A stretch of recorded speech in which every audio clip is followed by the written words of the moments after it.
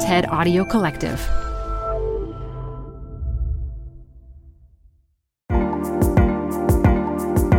Hi, everyone.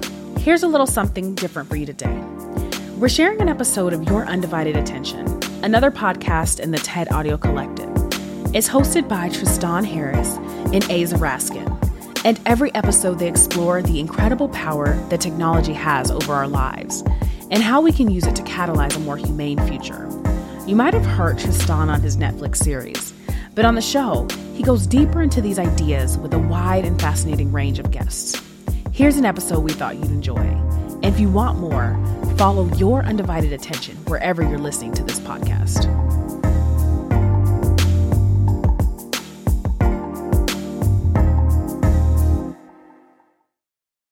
This show is brought to you by Schwab.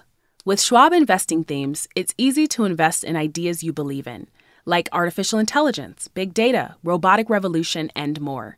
Choose from over 40 themes. Buy as is or customize the stocks in a theme to fit your goals. Learn more at schwab.com/thematic investing. Support for TED Tech comes from Odoo. What is Odoo? Well, Odoo is an all-in-one management software with apps for every business need. Odoo has apps for CRM, accounting, sales, HR, inventory, manufacturing, and everything in between. And they're all-in-one, easy-to-use software. And the best part about Odoo? All Odoo apps are integrated, helping you get things done faster and more efficiently. So when you think about business, think Odoo. To learn more, visit odoo.com/TEDTech. That's odoo.com/TEDTech. Hi, I'm Ben.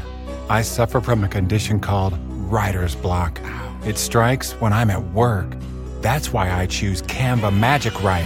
It works fast, generating text in seconds, thanks to AI. Common side effects include increased productivity, compliments from coworkers, feelings of satisfaction. Now I can say bye-bye to writer's block. Ask your boss if Canva Magic Write is right for you at canva.com, designed for work. Canva. AI is making waves in every field it touches. President Biden is now on TikTok, and the election draws closer each day. With so much going on in the world, it is hard to keep up with it all, let me tell you. Hi, I'm Kai Rizdal, the co-host of Make Me Smart. It's a podcast from Marketplace. And every weekday, Kimberly Adams and I break down the latest in business and the economy with short daily episodes to make it easy for you to stay in the know. Listen to Make Me Smart wherever you get your podcasts. Imagine if U.S. politics worked like this today. I used to put 60 members in a room every night at 5 o'clock, 60 Democrats, to talk about the issues that we had to figure out. And I had people from far left to far right, everything in between, all kinds of views, all kinds of disagreements on every issue. So that's how the discussion started. I used to say to members, none of us knows everything. We have to listen to one another. We have to learn from one another. And after we had 20 meetings, people would come up to me and say, you know, when we started this, I just knew what our policy should be. And I listened to him and her, and I changed my mind. That's human interaction. We can come to agreement, compromise, consensus on how to solve controversial problems. That's former Congressman and House Majority Leader Dick Gephardt, who served in the U.S. Congress for 28 years. And he's referring to a time just 2 decades ago that seems so far away now, with how hard it is to imagine American elected officials seeing eye to eye.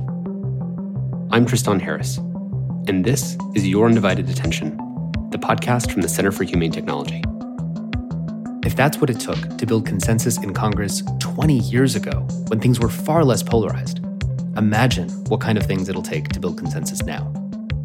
But when it comes to social media risk, there is reason to hope for consensus. Because in a way, we should be able to agree on the very thing that's preventing us from agreeing on anything. Division is a unifying issue, as we just said on 60 Minutes. And back in October of this year, I went to the launch of a new initiative called the Council for Responsible Social Media in Washington, D.C. And Congressman Gephardt was there. And it left me feeling really excited because this was a coalition of public health experts, national security leaders, religious leaders, people who study these issues, former representatives in Congress from both sides, people who just care about making our democracy work.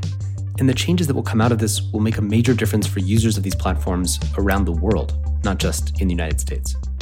During the event, I sat down with Facebook whistleblower Frances Haugen, who obviously many of you know is a friend of the Center for Humane Technology, and we wanted to release that conversation today on Your Undivided Attention, because Frances and I really got to unpack some of the issues we both care about in a timely way, and we think it's very relevant as we go into 2023.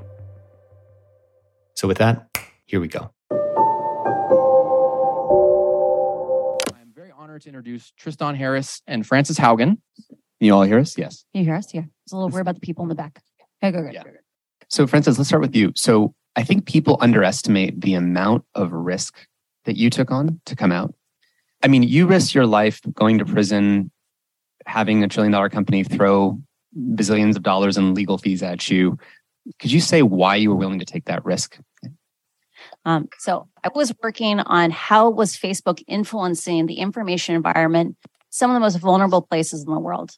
Most people are not aware that Facebook went into countries around Africa, around South America, around Southeast Asia and said, use our products. The internet is free. And Facebook became the internet for at least 1 billion or 1.5 billion people.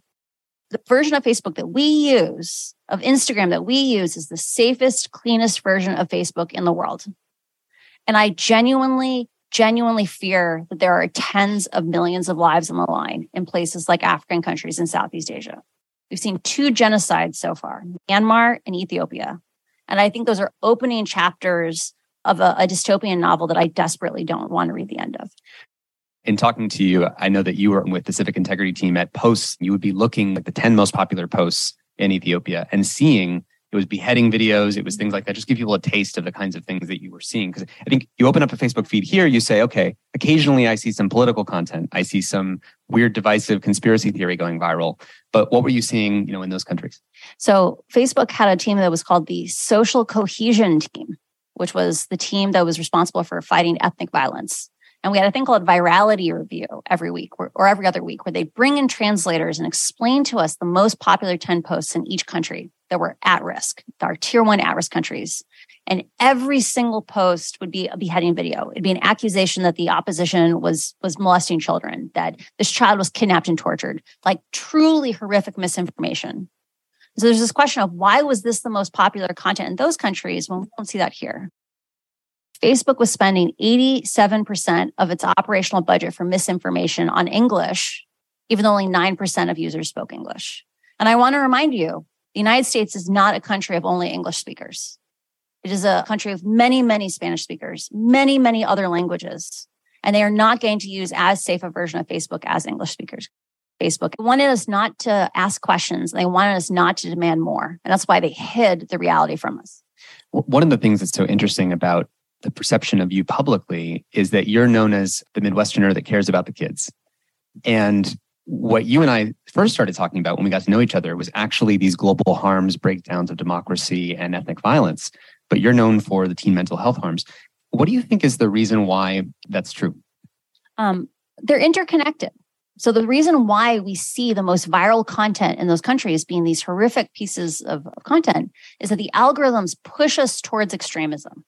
That when you have algorithms that say content is better if it gets more clicks, it ignores the fact that the shortest path to a click is hate, anger, division.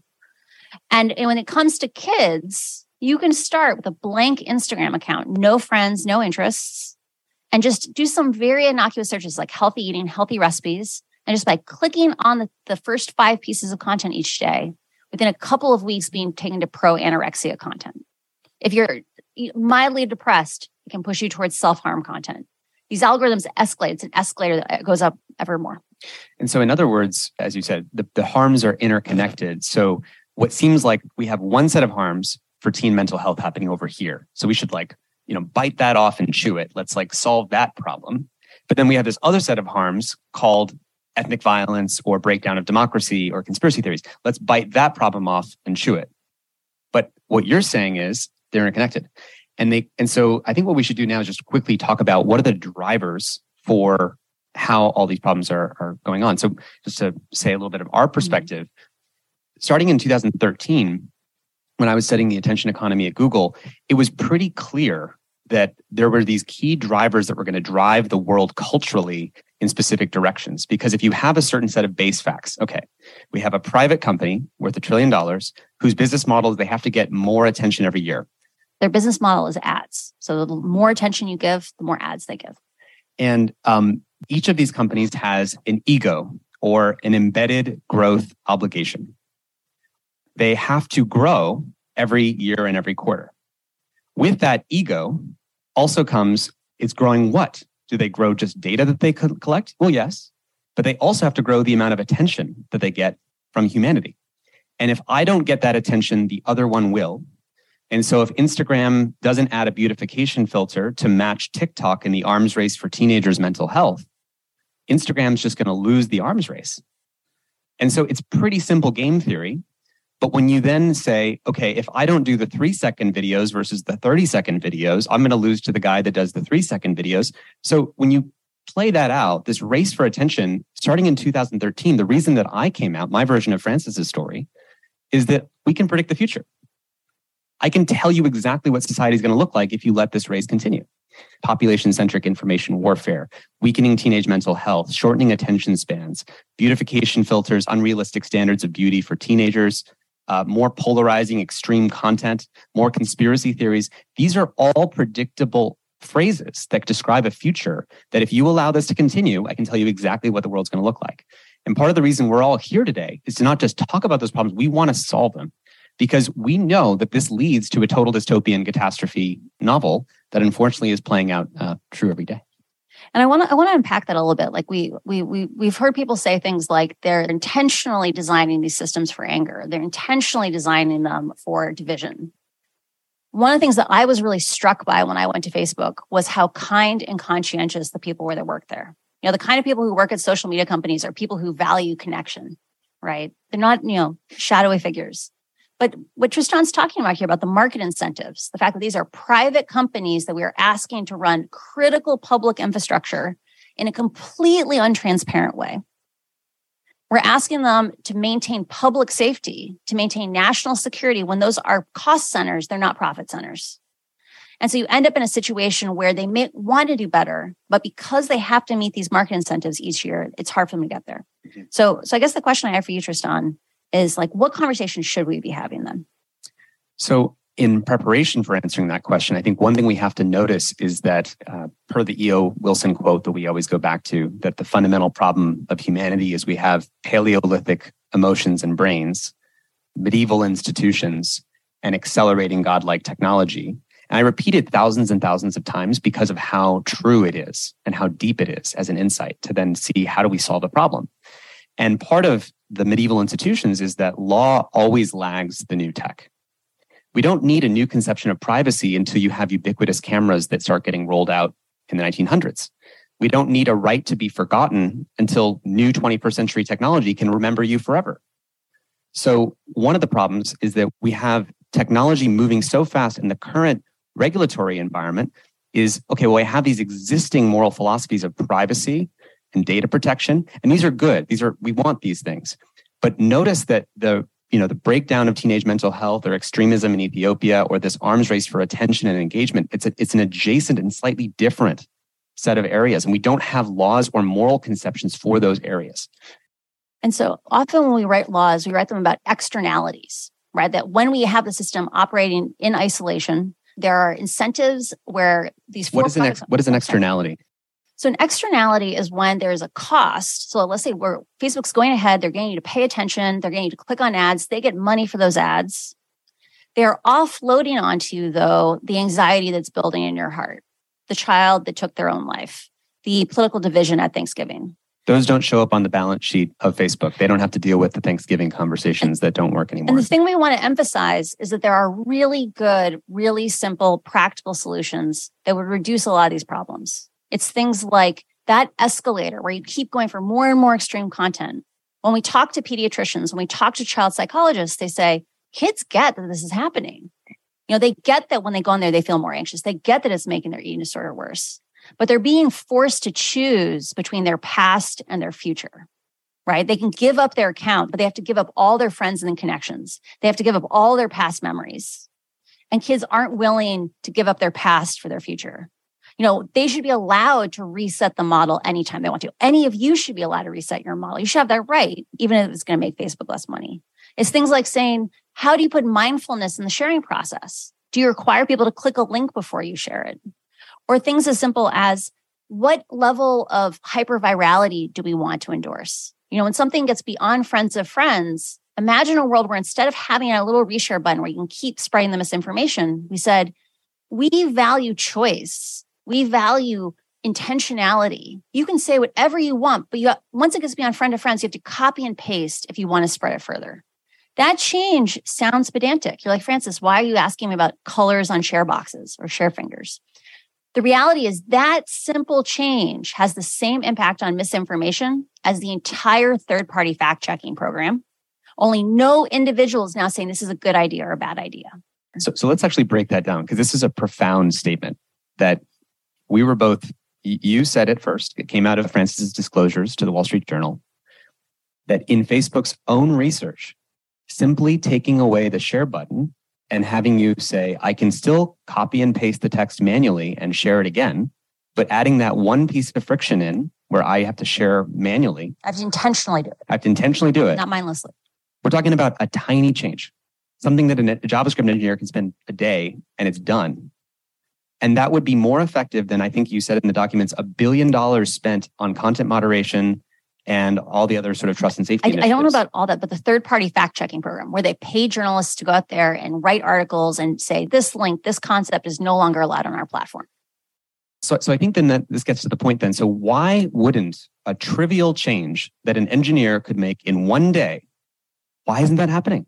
So this comes back to this question around externalities and incentives. The reason why we have to push for things like platform transparency, right? So the PATA Act, Platform of Transparency and Accountability Act, it would allow us to see inside those companies.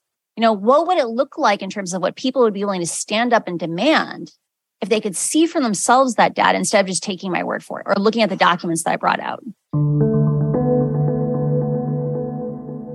So the Platform Accountability and Transparency Act, or PATA, has not yet been introduced to Congress, but it's a bill with bipartisan support that obliges tech companies like Facebook to open their data to researchers so that we can actually study the effects of these platforms in a meaningful way. The bill came about in direct response to disclosures from Frances and other social media whistleblowers. We don't want to live in a world where we have to wait for the next Frances Haugen or the next whistleblower to know what's going on inside these platforms. We have to have the ability to have those countervailing incentives, because otherwise the profit motive will just keep pushing away from these really simple, sensible changes. And the great irony, and I've had to repeat this in every interview since then, one of the core parts of my testimony was the idea that when we focus on content moderation, solving these problems after the fact, it doesn't just distract us from real solutions. It leaves behind everyone who doesn't speak one of the 20 biggest languages in the world. And that's what causes that ethnic violence that I talked about in the beginning. So one of the things that I find so ironic is when Frances came out, I actually was in a gym in New York watching from a hotel room, and I was like on the elliptical and I was working out. And I was watching live her give the Senate testimony hearing. And I started crying because I was so moved by the fact that she had done something that I had never seen happen, which was she got bipartisan consensus. And you had senators from the left and the right saying, we don't disagree. We're going to solve this problem. And then the next day, stories went viral on Facebook and Twitter saying that Frances was some kind of operative, or that she was actually a plant by the government to justify more censorship. Or that Facebook planted, it was like more and more bizarre stuff. And she had a meeting next day with one of the major senators who the day before had agreed and said, we got to do something about this. And this is I won't say the name, but this is someone who doesn't typically agree on these issues. And the senator canceled the meeting. And one of the reasons I wanted to bring this story up is that when people so distrust your motivations as a person, that the point is that our society runs on trust, and Facebook and Twitter are trust degrading machines because they reward those who are more and more innovative and coming up with new species of cynicism and distrust. You will be paid 100x more likes, followers, rewards, and reach than if you do not do that. And when you set in a society up like that, I think one of the things that's actually hopeful about that is we've been living in this 24/7, I was a magician as a kid, we've been living in this 24/7 magic trick that everyone's cynical about everything, when really there's a handful of people who are cynical and we gave them 100x reach. And so there actually are trivial solutions like the things that Frances talked about. She just mentioned one. There's 100 things that we could do, and we could do them tomorrow. And we'd agree on them. And we agree on them. And the disagreement is an illusion. It's a magic trick.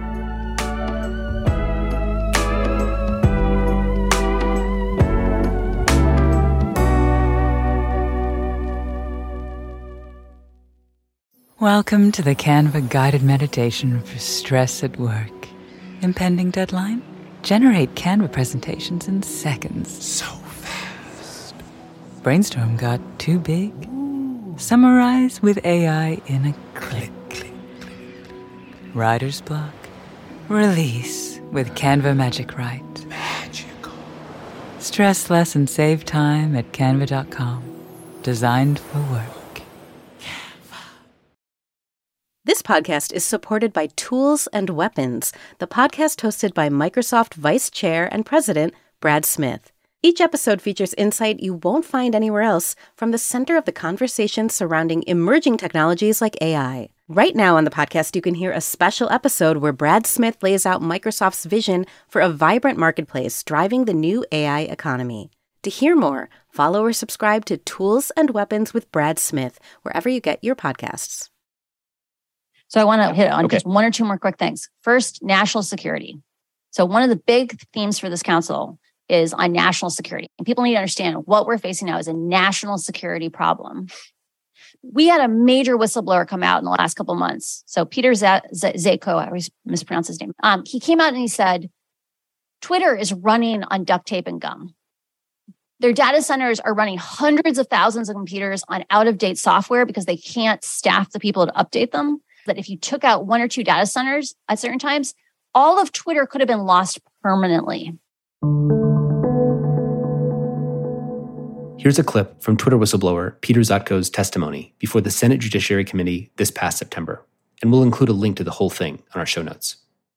I'm here today because Twitter leadership is misleading the public, lawmakers, regulators, and even its own board of directors. What I discovered when I joined Twitter was that this enormously influential company was over a decade behind industry security standards. The company's cybersecurity failures make it vulnerable to exploitation, causing real harm to real people. And when an influential media platform can be compromised by teenagers, thieves, and spies, and the company repeatedly creates security problems on their own, this is a big deal for all of us. When I saw this testimony, a giant red light went off for me. Because the thing that we don't understand is that right now, like we're going to Mars with SpaceX because there is a pipeline, a supply chain of aeronautical engineers with PhDs. Every security professional that worked at Twitter learned it on the job. They learned it at Twitter. They learned it at Facebook and went to Twitter. They learned it at a handful of other companies. And Twitter is not profitable or sexy enough to get enough really basic security people. We have a huge supply chain problem and it is endangering our national security. One of the things you told me, and then I want to switch to optimism, is when you were working at Facebook, you left, I think, after the 2020 election. And you said up until that point, we had these teams that were staffing election integrity, election safety. And then you said after the election, everyone was so burnt out. It was like we lost the senior neurotechnicians for the brain implant, and now we got the team who's left to try to keep handling our systems. And because of this talent issue you're talking about, people also get burnt out. They're aware of the problems that we're talking about. And so there's this kind of moral internal issue where it's very hard to actually get people who can solve these problems, especially through the growing success of this kind of movement that's revealing that there's a problem. And so we do need to have more moral courage and more people working at these companies. That's why Frances said at the beginning, I want more talented people working at Facebook, not less, as a result of me coming out. One of the reasons why the disclosures are so large, it's 22,000 pages. Like I literally wore a back brace at points because hunched over my computer to take these photos. It was that hard. The reason I brought them out was that top tier. The only reason why they were able to ask the questions they asked, to have the intuition they had, was because a lot of these people were veterans that had been at Facebook for 7-8 years. And they were all retiring. They dissolved civic integrity, and something like 2/3 of our team just left the company. And a lot of those people didn't go into security in other companies. They went into other things because they couldn't do it anymore. Of course, Facebook's recent announcement that it's laying off 11,000 of its employees will almost certainly push the company in the opposite direction. Less security and more risk. Because they have to let go of many of the people who work on the trust and integrity teams that exist to help keep the platform safe. We have military academies because we understand that national security is so complicated and nuanced that we have to train leaders who understand the complexity of how to keep the nation safe. So I think these problems can feel very overwhelming. They're massive. We need scaffolding to fix so we them. need a scaffolding model of our minds. Like, how are we going to build up towards those solutions? There's triage solutions, which are things that existing companies can do today, sometimes in the span of a day, an hour, or a week, or a month, that when, for example, Apple makes changes to the privacy features, that can take $10 billion a year off of Facebook's revenue and the entire surveillance capitalism kind of model by Apple kind of being a short-term regulator and interim solution. There's solutions on teen mental health where we could turn them on in the next 2 weeks and you probably cut the suicide rate the next year by 25%. Like, that sounds ridiculous, but I could put a whiteboard up here and just lay it out for you. Yeah. So there's triage solutions, and we should do all those. And we should make lists of them. And frankly, we shouldn't have just a handful of people in this room. We should have a collective intelligence, almost like an incentive prize. We want as many people in the world saying, within the boundaries of the current incentive model, what are the immediate things that would make the biggest difference that, for the sake of getting more good faith returns from the public, what can these companies do? Then there's transition, which is how do we actually set the turns in motion to catalyze a shift in the incentives and the structure, things like passing the Platform Accountability and Transparency Act. Having just like we have cybersecurity requirements now growing on companies, can we have different kind of requirements, on national security from government? And then we also have long-term solutions, which is that in the long-term category, I think what we need to do is get from a thinking model that's how do we get to less toxic social media to instead tech plus democracy equals stronger democracy. Because right now, China is employing, the CCP is employing the full suite of exponential technologies to make a new form of 21st century authoritarianism. I don't think, when we look at democracies, we're not employing the full suite of 21st century technologies to make new and upgraded forms of democracy. We're instead allowing private business models to profit from the degradation of democracies. So the long term has to be, what is a vision for a digital democratic future? And to end on an optimistic note, because I talk about things like ethnic violence a lot, and I have noticed it can be a downer. So to end on an optimistic note, because we can't change if we don't have hope, I want to remind everyone, our democracy has gone through crisis before. I have only had the right to vote as a woman for about 100 years. Contemplate that. That's insane. African Americans basically didn't have the right to vote in large parts of this country as recently as the 60s, or even more recently. We have had crisis before. And the thing about democracy is it is resilient. That democracy is a tree that grows because we tend to it, but it can heal, it can grow back. When it comes to new forms of media, every single time before when we have invented a new form of media, it has been incredibly disruptive. It might get substantially worse before it gets better. But every single time before, we have figured out how to respond. When we invented the cheap printing press, newspapers, we literally had wars over misinformation. But we invented journalism schools and journalistic ethics and transparency rules over who owns what and how much concentration can you have. When we invented the telegraph, this sounds crazy. The telegraph did not cause the Civil War, but historians believe it influenced when the Civil War was, because suddenly people could see that they disagreed with Washington, that they disagreed with Maine, they disagreed with Minnesota. Suddenly we had one nation and we had to work through those problems together. Radio gave us personal relationships with our leaders, and it led to a lot of the movements that caused World War II. This has happened over and over and over again. And the reason why it feels overwhelming right now, why it feels like we don't know how to get out of it, is because this is our time to shine, right? This is our moment to stand up and do something. And we are going to figure out how to get out of this, but it takes work and we have to do it now. But I have faith that we're going to make it through this. So thank you. Let's solve it together. The Council for Responsible Social Media will be working to pass the Platform Accountability and Transparency Act in the next Congress, as well as social media safety regulations like the Kids Online Safety Act, or KOSA. And its next campaigns will advocate for other concrete actions that social media platforms can take to ensure that they're not undermining U.S. national security. To learn more about the Council for Responsible Social Media, which is a project of Issue 1, you can follow the link in the show notes. And we'll also post a link to the interview we did with Frances Haugen back in October 2021.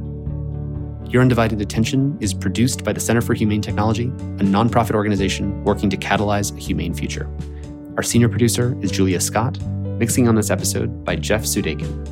Original music and sound design by Ryan and Hayes Holiday, and a special thanks to the whole Center for Humane Technology team for making this podcast possible. You can find show notes, transcripts, and much more at humanetech.com. A very special thanks to our generous lead supporters, including the Omidyar Network, Craig Newmark Philanthropies, and the Evolve Foundation, among many others. And if you made it all the way here, let me just give one more thank you to you for giving us your undivided attention. You're growing a business, and you can't afford to slow down. If anything, you could probably use a few more hours in the day. That's why the most successful growing businesses are working together in Slack. Slack is where work happens, with all your people, data, and information in one AI-powered place. Start a call instantly in huddles and ditch cumbersome calendar invites. Or build an automation with Workflow Builder to take routine tasks off your plate, no coding required. Grow your business in Slack. Visit slack.com to get started. Support for TED Tech comes from Odoo. What is Odoo? Well, Odoo is an all-in-one management software with apps for every business need. Odoo has apps for CRM, accounting, sales, HR, inventory, manufacturing, and everything in between. And they're all-in-one, easy-to-use software. And the best part about Odoo? All Odoo apps are integrated, helping you get things done faster and more efficiently. So when you think about business, think Odoo. To learn more, visit odoo.com/TEDTech. That's odoo.com/TEDTech.